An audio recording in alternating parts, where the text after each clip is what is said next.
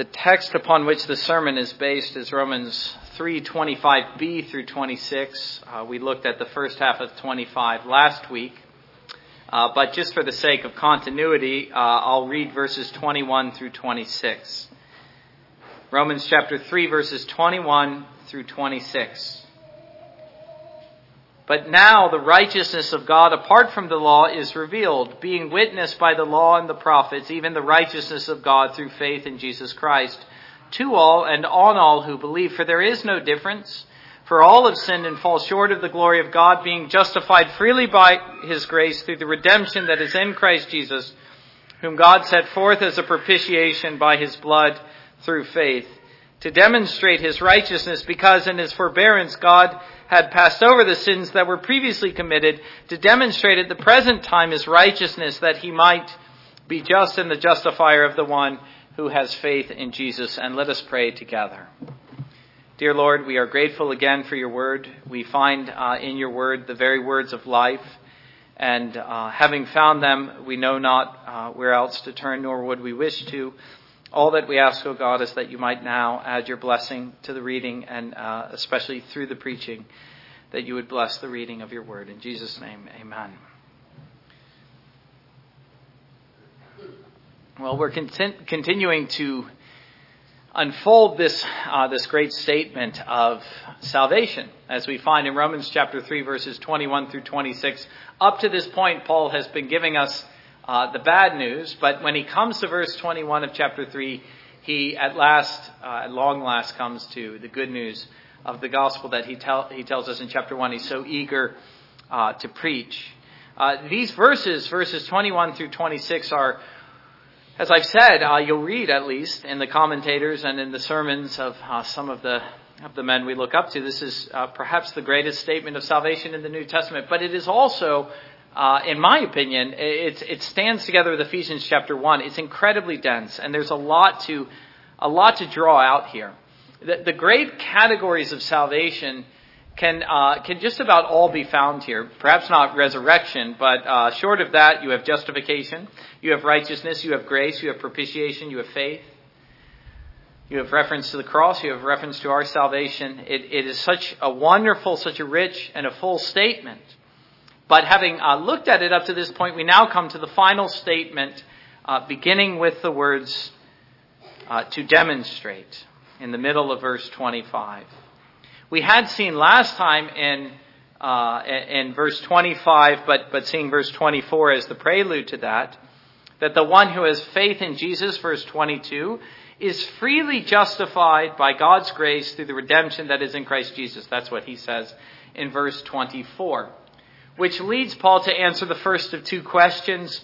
Verse 25a, namely, how did God accomplish this redemption which was in Christ Jesus? And his answer, which we considered last time, was propitiation in his blood through faith. And having considered that answer last time in detail, we don't need to repeat those arguments here. But we're interested instead with the second question, which naturally arises at this point. Again, what is in view is the redemption that is found in Christ Jesus. How did God accomplish it? Through the propitiation that is in the blood of Christ through faith. But then secondly, why did God choose this method and not another? Why the cross? Was it really all necessary? This is what Paul refers to, and the prophets looking prophetically to this time, as the stone of stumbling, upon which the Jews were stumbling. The cross was an offense to them. It was like a stone which God put in their way. They were stumbling over it. Rather than finding salvation, they were missing it, even though it was right in front of them. They weren't embracing it. They were stumbling over it. And yet here was the message of the apostles. It's what they were preaching. It's what those who are their heirs are preaching still. And yet we find men are stumbling over it still. And it is the message that man is able to find redemption in Christ Jesus by his blood, and only by his blood. It is a preaching and a message which places the cross absolutely at the center. It is the center of the preaching, so it is the center of the faith which saves in the hearing of the preaching. The man who puts his faith in Jesus for salvation and trusts in the blood is saved. John chapter 3, verse 36. We read, "He who believes in the Son has everlasting life, and he who does not believe in the Son shall not see life, but the wrath of God abides on him." That's such a helpful way to put it. The wrath of God is abiding upon mankind. That's what we saw in chapters 1 through 3. But the one who believes in Jesus is brought out from under that wrath into the realm of life. And from Jesus, he receives eternal life. But there are people who cannot accept this in Paul's day and today. Their objection is in essence, and I remember once seeing a debate between Christopher Hitchens and Douglas Wilson. In essence, this is what he was saying. Do you mean to tell me that God will not accept me into heaven unless I place my faith in his Son who died on the cross? You see, he was trying to present God as very narrow in the scope of his love. Is that really the only way God can love me? Or are you saying from a more theological perspective that it is only possible for God and me to be right and for me to be righteous in his Son when I place my faith in him and his blood? In other words, if Christ didn't die on the cross, I could never be right with God. Is that really the gospel that you're preaching? Is God really so narrow? Sometimes we even find Christians putting it this way. That there were many ways God could have saved us, but he chose the way that was most difficult for him in order most clearly to express his love. That's another false gospel. The gospel that Paul preached and the gospel that I'm preaching is that this was the only way. If you were to be reconciled to God, ever since man fell into sin, and so not just you, but any man who ever lived, there was only one possible way, and that was for Jesus Christ, the Son of God, to take upon our humanity, to live a perfect life, and then to die as a perfect sacrifice upon the cross, shedding his blood for you, and then taking that blood and sprinkling it in the heavenly sanctuary. Yes, that is the claim of the apostles, and that is the claim which is still being made today. And that short of this, there could be no salvation. There would only and ever be wrath of God. It would abide upon you, just as John says. The one who does not believe, the wrath of God rests upon him. You can call that narrow if you like, but that is the gospel. Let us be clear why we are saying this. This is what Paul is defending here. It's what he's explaining. But before we look at what he says, let me begin by asking you, do you understand why this was the way God chose? Do you see what God is doing at the cross? Remember, it's God who's doing something. It was God the Father who set forth his Son as a propitiation for sin. And do you imagine that God could save us with less, but that he simply chose this as the best of many options, as it's sometimes put? Could something less than the blood of Jesus save you? Could something less than the blood of Jesus propitiate the wrath of God, which means, as we saw last time, turn it aside? Or do you realize that this was the only way for man to be saved? Because, this is the key point, because of who God is. And so these are the questions at stake. Paul is well aware of them. We've already seen that Romans is in essence just a series of objections that he's answering. He raises them and then he answers them. He states the gospel in chapter 1, verses 15 through 17. But then he has to deal with these many objections. And in doing so, he makes the most convincing case of the gospel in all of Scripture. The most thorough case. But we should be clear about the same things. And if we are aware of the objections and aware at the same time how to answer them, we will not only be better evangelists of the gospel, because we, like Paul, need to recognize man stands there ready with his objections. He always does, the Christopher Hitchens of the world. They're always ready to ridicule the gospel for this or that reason. But more important than that, if we are aware of these things and aware of the answer, then we'll have an easier time believing them ourselves. And so again, we are answering the question, why did God choose this way? He accomplished redemption by setting forth his Son as a propitiation. Yes, but why? What was he seeking to accomplish when he delivered his Son over to the cross? And here we might be inclined simply to say, salvation. He did so in order to save me. And certainly that is a legitimate answer to the question, but it's not the answer that Paul gives, which tells us that that answer is not sufficient, nor is it the ultimate reason. The answer he gives in this twofold way, verse 25b and then verse 26 as two separate answers, is that God was demonstrating something about himself to man. Again, we notice the emphasis on the word reveal or demonstrate. Consistently, it's God who's saying or indicating something to man. He set forth his Son in this particular way upon the cross as man's redemption in order, another word we could use is in order to prove something about himself. To demonstrate it, he says twice. Verse 25 to begin the new phrase, to demonstrate. And then verse 26 to begin the second phrase, to demonstrate. That's the emphasis of the verses. In other words, as Martin Lloyd-Jones says concerning these verses, there is something more important from the standpoint of what God is doing at the cross than even my salvation, which really we should not have any difficulty accepting.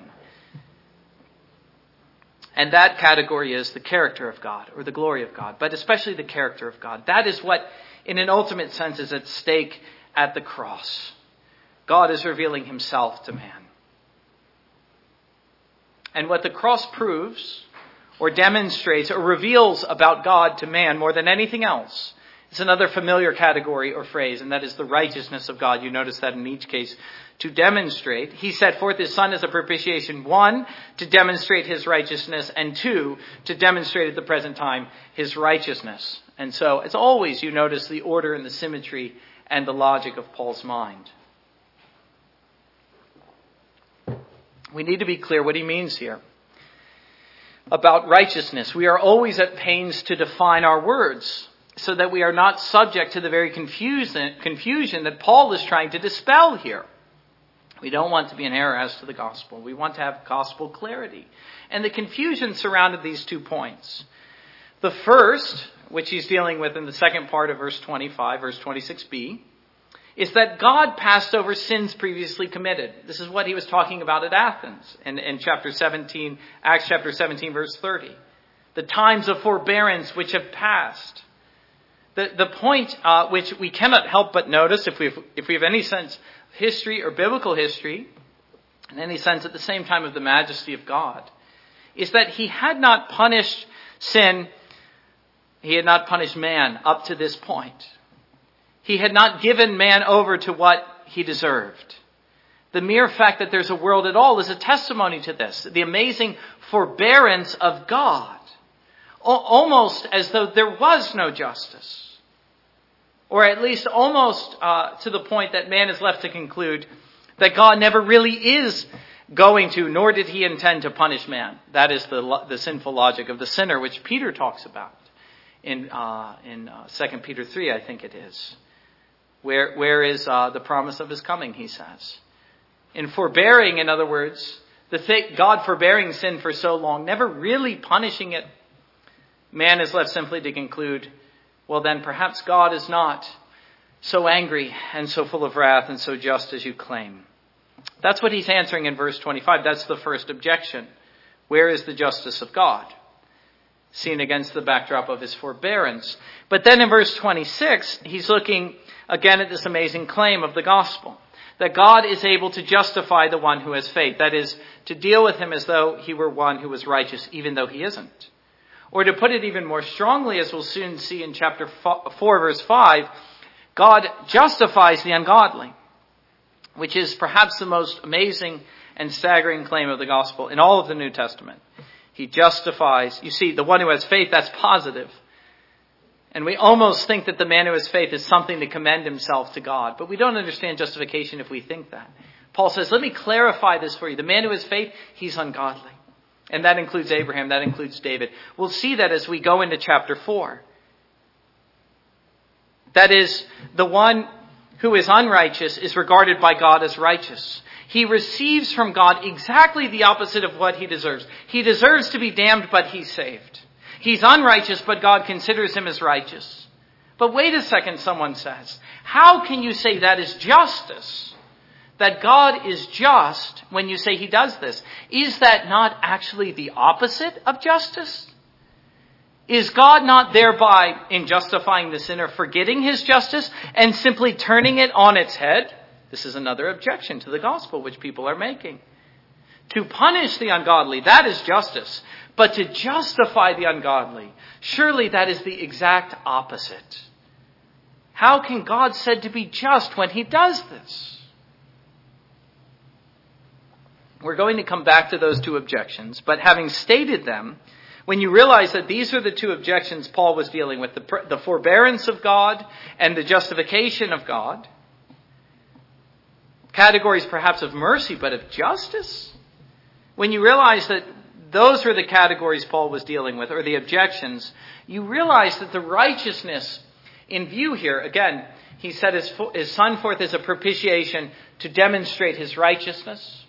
Verse 25, to demonstrate it at the present time his righteousness. Verse 26, what is the righteousness in view here? Well, it actually has nothing to do with justification. It means something different here. It is not the righteousness he imputes to the believer in justification, which has admittedly been the meaning thus far, and it is the meaning most of the time in Romans. But here, when Paul uses the word, he's talking about something else, and it's obvious that he is. What he's talking about here is not the righteousness which I receive by faith, but he's talking about the character of God. He's telling us what God is like, and he's saying God is someone who is righteous. You can be sure of that. You don't need to doubt it. The righteousness of God, which God is revealing at the cross, is the righteousness of his own intrinsic character, which he is revealing to man. It is righteousness seen as an attribute. The very thing which men are apt to question about God, given these two things, his forbearance and the claim that he is able to justify the ungodly. The very thing that men in their sin claim in response to that is God really just when you say that? And so that's what is at stake. The righteousness here means the justice of God. For justice is an exercise of his righteousness. It is his own sense of right and wrong. Because sin is wrong, he is determined to punish it. That's what we mean. And that's what we mean when we speak of God's righteousness as an attribute. And so it's clear that that is what Paul means when he speaks of God demonstrating his righteousness at the cross, when he set forth his son as a propitiation for sin. God is demonstrating, he's proving to man that he really is righteous after all, even though man is apt to question this about him. And so let us return to those two cases and look at them a little more closely and see why that is. The first case, again, if you look at verse 25, is the passing over of sins previously committed. What Paul was speaking of in Acts chapter 17, what the writer to the Hebrews was speaking of in Hebrews chapter 9, the sins which are committed prior to the coming of Christ. He says, verse 25, whom God set forth as a propitiation by his blood through faith to demonstrate his righteousness, because in his forbearance God had passed over the sins that were previously committed. What is he talking about? Well, he is talking about the time leading up to the coming of Christ. Especially, he is talking about the Old Covenant. It's a reference to the Old Testament. And if you look at that story, let us call it, the story of the Old Testament, it really is an amazing story, not of the justice of God, but of the forbearance of God toward the people. In the Old Testament, we see that God never really dealt with sin. He never really dealt with sin in the sense that he dealt with it fully, finally. He didn't deal with the sinner as the sinner deserved. And even the Old Testament Jews seemed to know it. God never poured out the fullness of his wrath upon the Jews. He let them live. He deferred and delayed his justice constantly, all the way up to the coming of Christ. There were obviously occasional outpourings of it, but never fully, never finally. That's the point. Overall, we would have to say the story of the Old Testament is a story of forbearance on the part of God. A story, in other words, of justice delayed. Not justice revealed, but justice delayed.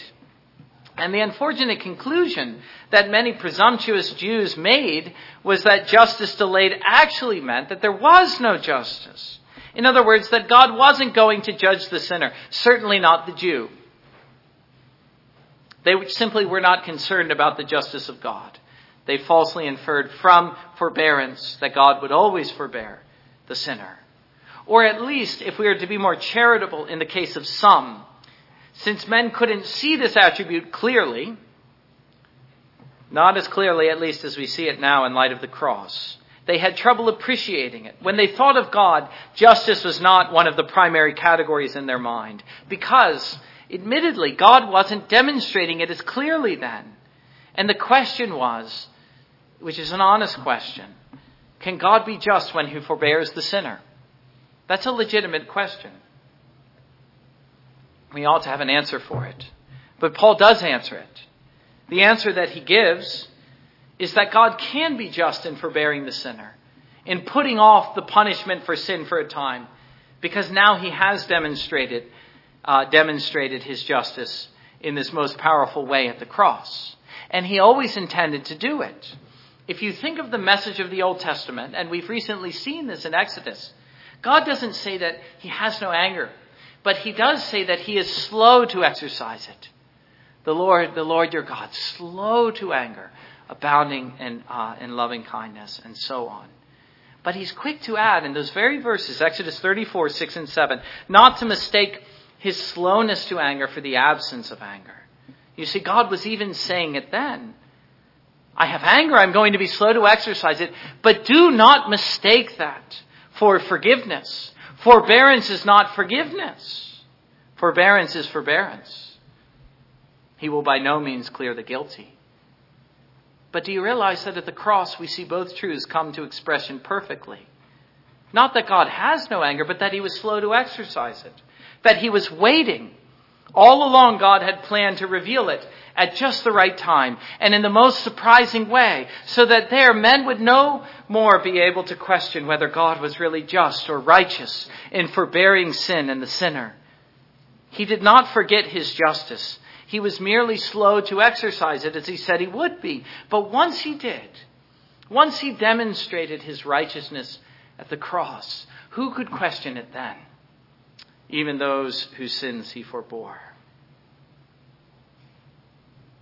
But then what about the second case, the justification of the one who has faith? To demonstrate now, verse 26, at the present time, that is now that Christ has died, to demonstrate at the present time his righteousness, that he might be just and the justifier of the one who has faith in Jesus. That is the great claim of the book of Romans. The question is, can that really be just? Can we look upon that and see it as an act of justice? Perhaps you will say, as with forbearance, that it is a display of mercy, it is a display of love, it is a display of grace. In other words, in some sense, it is the opposite of justice. But a display of justice? Are you suggesting that is what God is demonstrating when he justifies the ungodly who has faith in Jesus? Do you mean to tell me that God is actually righteous in justifying the sinner? How can that be a demonstration of justice? And the answer that Paul gives is that is precisely what God is demonstrating about himself at the cross. Not only that he is full of compassion and love to the sinner, but that he is perfectly righteous. And that he could never justify the sinner. That is, he could never be merciful toward the sinner without exercising his justice and his righteousness to the fullest extent. And so let us see how that is so. How the cross becomes a display of God's justice and his righteousness. A demonstration of the justice of God. And the answer which we find here is that as a propitiatory sacrifice, that's the emphasis of the last sermon. I don't need to repeat it here. Some of you missed it, but it's online. That's a big word. I was at pains to define it last time. I'm just going to say it now. It's a propitiatory sacrifice, verse 25a. Christ meets the demands of justice. So that justice was the very thing Christ was revealing to us and God through him on the cross. And he does so Going back to verse 25. Not only for the one who has faith at the present time, that is the one to whom Paul is preaching and the one to whom I'm preaching. The claim of the gospel is that now you might be justified if you have faith. But Paul goes further than that. He says, this is true even for the one who had faith before Christ came. Hebrews chapter 9, verse 15. In the days of forbearance, the blood of Christ can atone for their sin too, and it does. Not the blood of bulls and goats, it's the blood of Christ. That's what justified Abraham. That's what justified David. And he's also saying, from the viewpoint of God, but also from the viewpoint of man, that the blood of Jesus was worth waiting for. God didn't punish sin as it deserved before it was spilled, because he knew he was going to do this. And he kept telling man that he was going to do this and to look for it. In other words, God had good reason to wait. When we look at his forbearance, do not see him forgetting his justice. He remembered it all along. He had never forgotten it. But he could safely wait until the right time, even if he knew that all along men would question this very thing about him, whether he was really just. But look now, Paul is saying, at what God is demonstrating and what he's proving about himself. Look now upon a crucified Savior, and what do you see? You see the wrath of God poured out. Not just a spark of it as you see in the Old Testament, but the full flame. You see God's infinite hatred for sin and his determination to punish it. You find a God who is slow to wrath, but who will by no means clear the guilty.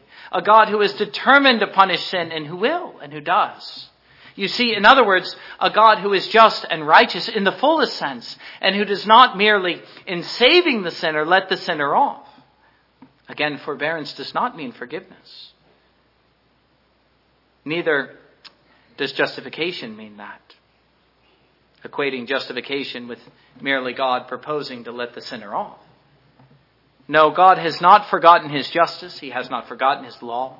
When he said that the soul that sins shall die and that the wages of sin is death, he meant it. Just as when he said that without the shedding of blood, there is no remission, there is no forgiveness. And that, beloved, is what is on display at the cross.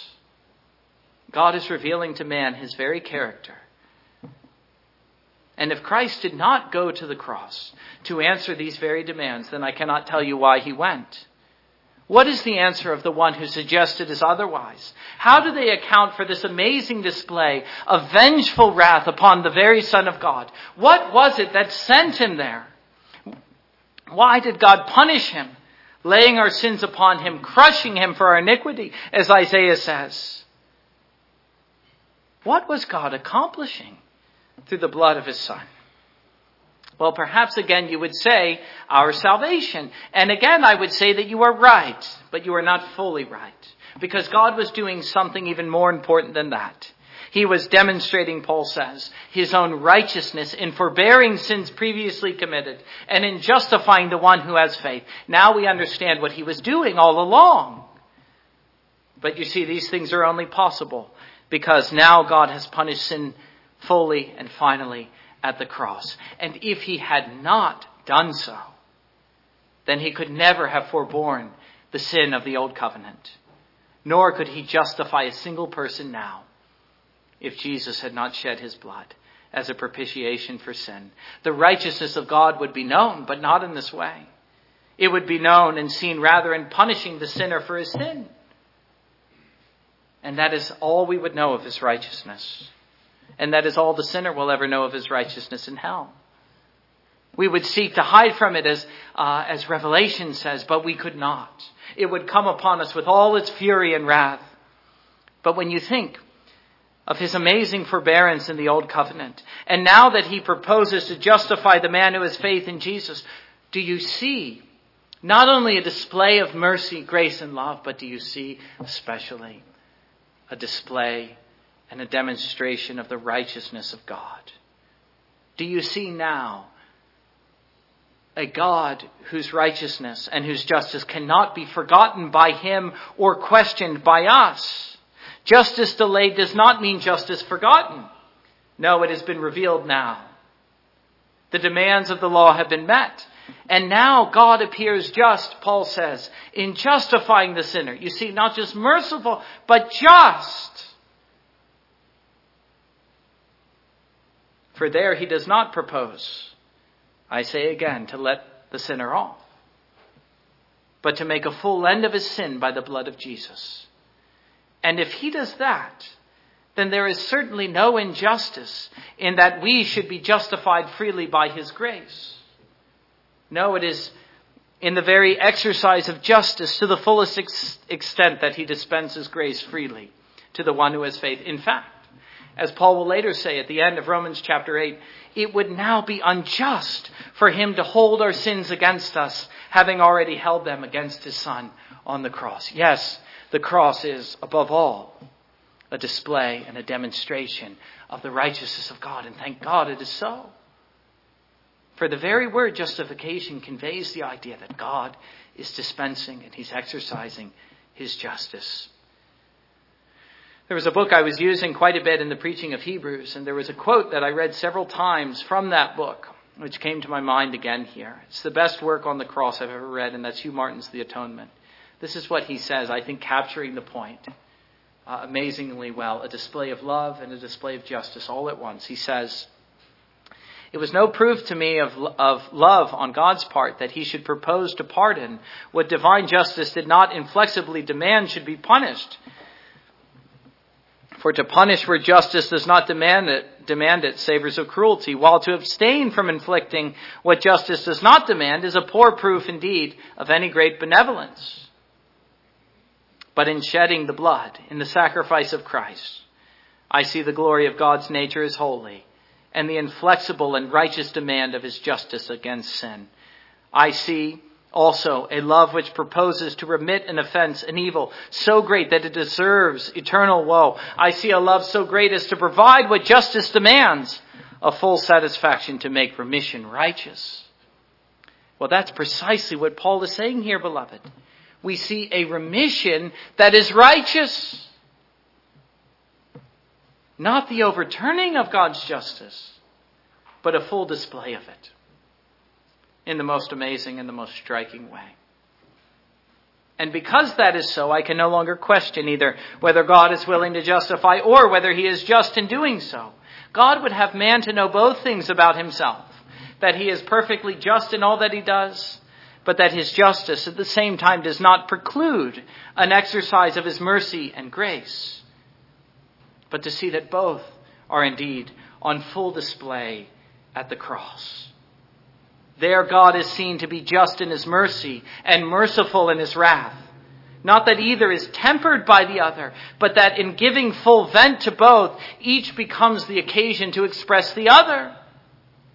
For where God's justice is most clearly seen, there he is also seen to be a God who is full of grace, justifying the ungodly. And where his grace comes to the fullest expression in that act of justification, his justice is on full display against his Son,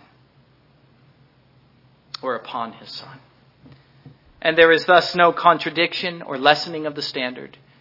You don't overcome the justice of God by outweighing it with mercy. That is a false view of God. That is a false view of the attributes of God.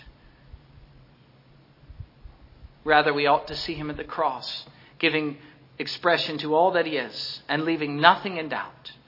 Not his mercy, not his justice, not his wrath, not his love.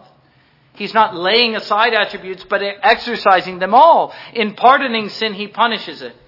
In condemning sin on the cross, he justifies the ungodly. In the death of Christ, we find the sentence of death as a punishment for sin is lifted. There is a perfect symmetry, which none can deny. God does not act in contradictions. He is not at odds with himself. Never. He is always true to all that he is. His justice and his mercy are not at odds. They both find full expression and perfect expression at the cross. So that just as God demonstrates his mercy in pardoning the sinner, so too he demonstrates at the same time his justice in punishing sin. Which leads us to ourselves once again. The message which Paul preached is not only that this is what God is like and what he is demonstrating to man, but because that is what God is like, that anyone at all can be saved. Because God is able to justify the worst of sinners so long as he has faith in Jesus. Who can doubt that now that Christ has died? Anticipating the arguments of Romans chapter 8, verses 31 through 35, which I'll read again. Perhaps the best summation of this message in the whole book. What then shall we say to these things? If God is for us, who can be against us? He who did not spare his own son, but delivered him up for us all, how shall he not with him also freely give us all things? Who shall bring a charge against God's elect? It is God who justifies. Who is he who condemns? It is Christ who died, and furthermore is also risen, who is even at the right hand of God, who also makes intercession for us. Who shall separate us from the love of Christ? So on and so forth. That is the message of the gospel.